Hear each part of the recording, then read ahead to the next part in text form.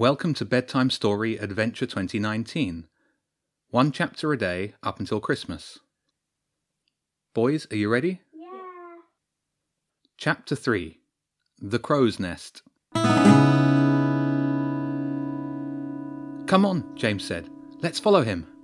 He set off after the hooded man, who was walking away fast down New Road with James's keys in his pocket. Jenny started to move when the backstage door opened and Helen stuck her head out and looked up and down the road. "Hey, aren't you the kids that wanted to look at the lighting?" she said. "Yes," Jenny said. James turned back, urging Jenny to follow him. "You're in luck," Helen said. "The lighting team's just turned up and can show you their rig." "He's getting away," James said quickly. "Great," Jenny said to Helen. "We'd love to come and look." "Listen, don't let me keep you from more important things," Helen said, glancing from Jenny to James. "If you want to see the lights, follow me now. Otherwise, I've got another group to show round." "We're coming," Jenny said, with a stern look at James. The hooded man disappeared into a crowd at the end of the road. James looked torn between chasing after and doing the right thing. He chose wisely. "Yeah, let's take a look," he said quietly, half-heartedly sweeping some of the black dirt off his clothes. They took a different route this time. Helen led them quickly past the stairs and through to the auditorium itself, then past the first few rows of seats, through another door, and up a wide carpeted staircase. Quite a few steps later, they were high up at the back of the great balcony. The whole venue was spread out below them. Well, Jenny and Helen were up there. James was still finishing the stair climb. He joined them, sweating and breathing heavily. "You okay?" Helen asked him. "Fine," he managed through big gulps of air. "I'm fine." They were next to a place where half a dozen seats had been removed to make space for lighting and sound controls. A big mixing desk took up most of the room. There was a man in black jeans and a faded black t-shirt sitting in front of two computer screens by the side of the sound desk. "This is Benj," Helen said, "with a J at the end. He's one of our lighting techs. He can explain all this stuff." She waved a hand at the equipment and then disappeared back downstairs. "Check out these bad boys," he said. "We got 4 new big spots on 360 gyro servos. You can fix them on a static or moving target with this app. Let me show you how it works." Benj went on like this for more than a few minutes. He was wiry and young and didn't seem to notice that he was speaking to children. It was a little cramped around the lighting controls, so Jenny took a swivel stool at the sound desk. She was able to hear everything that Benj and James said. That's not to say that she actually understood all of it. This was the Crow's Nest, as Benj called it. He explained how everything worked in great speed and technical detail. The lights were run off a central server in the basement, but the controls were all up in the nest. "Check this out," Benj said. There was a new school group on the stage being shown around by Helen. Benj brought up a live view of the stage on screen. He used his finger to touch Helen, who was standing slightly apart from everyone. Immediately, the app mapped a crosshair to her center of mass, and when she moved, so did the crosshair. "Cool," James said. "Can you track multiple targets?" "We can do 2, but for most shows 1's enough. You'll see why in a second." Benj hit another button, and then another. First the normal theatre lights went out, then a powerful spotlight lit Helen up like a prisoner on the run. "Benj, you idiot!" she shouted up at him. "Quit fooling around! I'm working down here!" "Come up here and make me," he said into a desk microphone, and his voice boomed out of the huge speakers at the side of the stage. "You know what I want. Perform!" The woman shook her head. She looked like she was going to shout again, then thought better of it. She walked from one side of the stage to the other. The spotlight followed her there and back. When she reached the edge of the curtain, the bright light illuminated something for a moment. A hand darted back out of the light. Jenny nudged James. "Did you see that?" she whispered. "The hand? Yeah," he said. "Keep an eye out." Helen completed the little display, and Benj reset the lights. "Like it?" he said. "It's amazing," James said. "And you said we can have sound-activated lighting programs? What's the maximum coverage?" Jenny ignored the conversation. Her attention was on stage left. Sure enough, less than a minute later, the figure of a girl appeared at the side of the stage. This time, James nudged her and pointed at the live feed on Benj's screen. While they were talking about angles and power, James nudged a control and the screen zoomed in on the girl. She was pretty, possibly Chinese or Japanese, very neat, with long black hair. Slowly, while no one else was looking, the girl rejoined the rest of the people on stage. She didn't do anything unusual after that. Then Helen led the group off the stage. For the next 10 minutes, James led a discussion about whether he could create a sequence that would work with all of the different lights and effects that the dome could offer. Jenny zoned out a little, thinking about the girl sneaking off and what had happened to James earlier. "Did you say there was a server in the basement that powers the rig up here?" she asked. "Is the server under the stage?" "Yeah, we got a rack down there," Benj said. "Not just for the lighting, but for all the computer systems in the building. Not much to look at. We do all the interfacing up here." "So the data cables run into that room?" "Yep. It's a big mess of switches and patch cables and dust."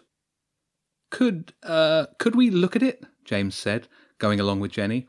"I'm trying to get into networking more." "It's not a great example, to be honest," Benj said. "Wouldn't help in learning how it's supposed to be done. I don't even have keys for it. They're with building services, and it's filthy down there." Helen appeared at the door to the balcony. "Time's up, you two," she called over. "Benj, have I told you how much I hate you? Anyway, you've got to start getting ready for the lighting check in half an hour. Kids, you've got to get out of here." They thanked Benj, who said they could come back any time, a thought that was not mirrored by Helen in any way at all.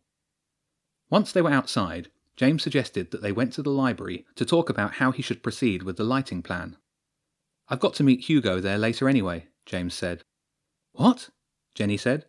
"You're going to spend extra time with Hugo? At the weekend? You're more bored than I thought." "It's not that," James said half-heartedly. "Well, maybe it's a bit that. His mum is German, so he's pretty much fluent. He's helping me out." "Ah," Jenny said. She looked at her watch. "I can't come now. I've got to get to dance practice. Have fun with Hugo." The two children parted, James walking towards the library, and Jenny turning up the hill to the Brighthelm Centre for dance practice. Her school dance group had started practicing at the church hall the previous year, and they were using it again this year for extra sessions to get ready for the royal performance. She met up with Marie at the entrance hall, and they went into the main hall and put their bags down at the back. Jenny took her coat off and changed shoes. Marie was changed before her. "Did you learn the third section yet?"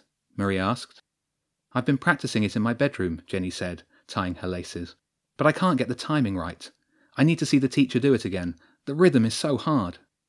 "It's the hardest. I get out of time almost immediately. I think I need to learn a simpler version first, but there just isn't time. I can't wait to dance for the princess. Wait, did you get to look at the stage today?" More of the dance group filtered in, filling up the back of the room, talking and changing and stretching. "Yes, the stage is huge. There's so many—" They were cut off when the teacher came in and clapped her hands 3 times. "Everyone in position," she said sharply. "We've no time for chatting until after Christmas." For the next hour and a half, the children practiced the third section over and over again, until the teacher was almost happy that everyone could get the timing right. Then they were allowed a short lunch break. It was stuffy in the hall, so Jenny and Marie sat on a bench in the little grassy area outside to eat. Jenny was starving and was happy listening to Marie's take on the latest royal family gossip while she ate her sandwiches. It was only when they got up to go back in that Jenny noticed the large black bird perched on top of the multi-storey car park that nestled right up to the Brighthelm building. It was watching her. She was sure of it. After another 2 hours of practice, she had almost forgotten about the crow and the hooded man. She was tired, sweaty, and her thighs were aching when she left the Brighthelm Centre. She was thinking about getting the bus home and relaxing in a nice warm bath when she spotted the dark shape on the building across the road. Zipping her coat all the way up, she started walking back down toward the dome, keeping half an eye on the bird perched on the roofline. It was still watching her. She made a quick right turn toward North Street and walked a little faster. Halfway down the street she looked around and saw the bird beating its wings overhead. It was following her. She was sure of it, and she didn't like it. She turned left onto North Street. It was a busy weekend, and the pavements were filled with shoppers. She walked down the hill and stopped in the bus stop outside Decathlon. Through the Christmas lights strung across the road, she saw the bird settle itself on the corner of a building, waiting for her. The idea of the bird following her on the bus all the way home was not an appealing one. She had to lose it. She knew just the place and walked slowly down the hill, half an eye on the bird. It watched her from the building. It didn't need to move to follow her while she stayed on North Street. She waited at the lights and crossed the road, continuing downhill, still in the sight of the crow. Then she took a quick right into the lanes and started to run. The lanes in Brighton are not much more than a few connected alleys and passages with touristy shops and cafes in. But Jenny knew them well enough to know that from the crow's position it wouldn't be able to see her. For a few seconds, at least. She sprinted down the narrow lane, dodging people and apologising as she went. The lane got narrower, only 2 people wide as it squeezed between a pub and a jeweller's. She took a left turn, hopped over a buggy, and ran round the edge of a small square with a fountain in it, careful not to step into the open air. After a shallow flight of stairs, she turned left and back towards North Street, pulled off her coat, slowed to a walk, and came out under some scaffolding. They had recently opened up a new lane, and there was building work still going on.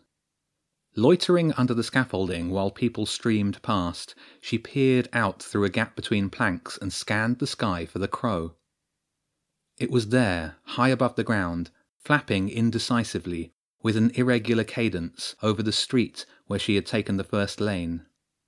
It was there for a long minute, stuttering, agitated, a butterfly looking for a flower, looking for her. She tucked herself back against a shop window, sure that the crow could not see her. Then the black shape disappeared out of sight, back toward the dome. Jenny remained under the scaffolding until she saw her bus coming, then crossed quickly and climbed on board. She sat on the top deck, her coat inside out and pulled over her like a blanket, and her woolly hat pulled down low. The bus rounded the corner at the bottom of North Street and stopped in front of the Royal Pavilion. Skaters were out in force, trudging their way round the ice rink that occupied the front lawn of the pavilion for the Christmas season. Jenny did not like skating, but scanned the roofs of the buildings for the crow. There were groups of seagulls, pigeons, and crows scattered around the pavilion and its grounds. On the top of the leftmost onion-shaped dome of the Royal Pavilion sat a bird alone. It was big and black, bigger than the other crows by a good margin. Jenny shrank in her seat, but the bird was not watching the buses. It beat its wings hard, the same halting rhythm, then fluttered to the ground in front of one of the pavilion's pillars. It was definitely the bird they'd seen earlier with James's keys. It was hopping from foot to foot, beak opening and closing, as if it were talking to someone. Or something. The bus moved forward, giving Jenny an angle to see behind the pillar. There, deep in the shadow, was a huge rat, standing on its back legs, talking to the crow. Jenny craned her neck to try and see more, but the bus rounded a bend, and the pavilion was out of sight. The crow alone was strange enough. That it might have stolen James's keys was intriguing. But talking to a rat meant there was almost certainly something bad going on. She decided that rather than go straight home, she would go to see James. Plus, he might need a little moral support after his time practicing German with Hugo. Getting off the bus one stop early, large raindrops started falling, heavy against the bus shelter. Jenny put her coat hood up and turned back down toward James's Road, still wary of being followed. The rain, miserable as it was, meant that nothing was flying. Still, she was alert and vigilant, and so when she was still 2 streets from James's, she easily spotted the large man in a coat with a hood.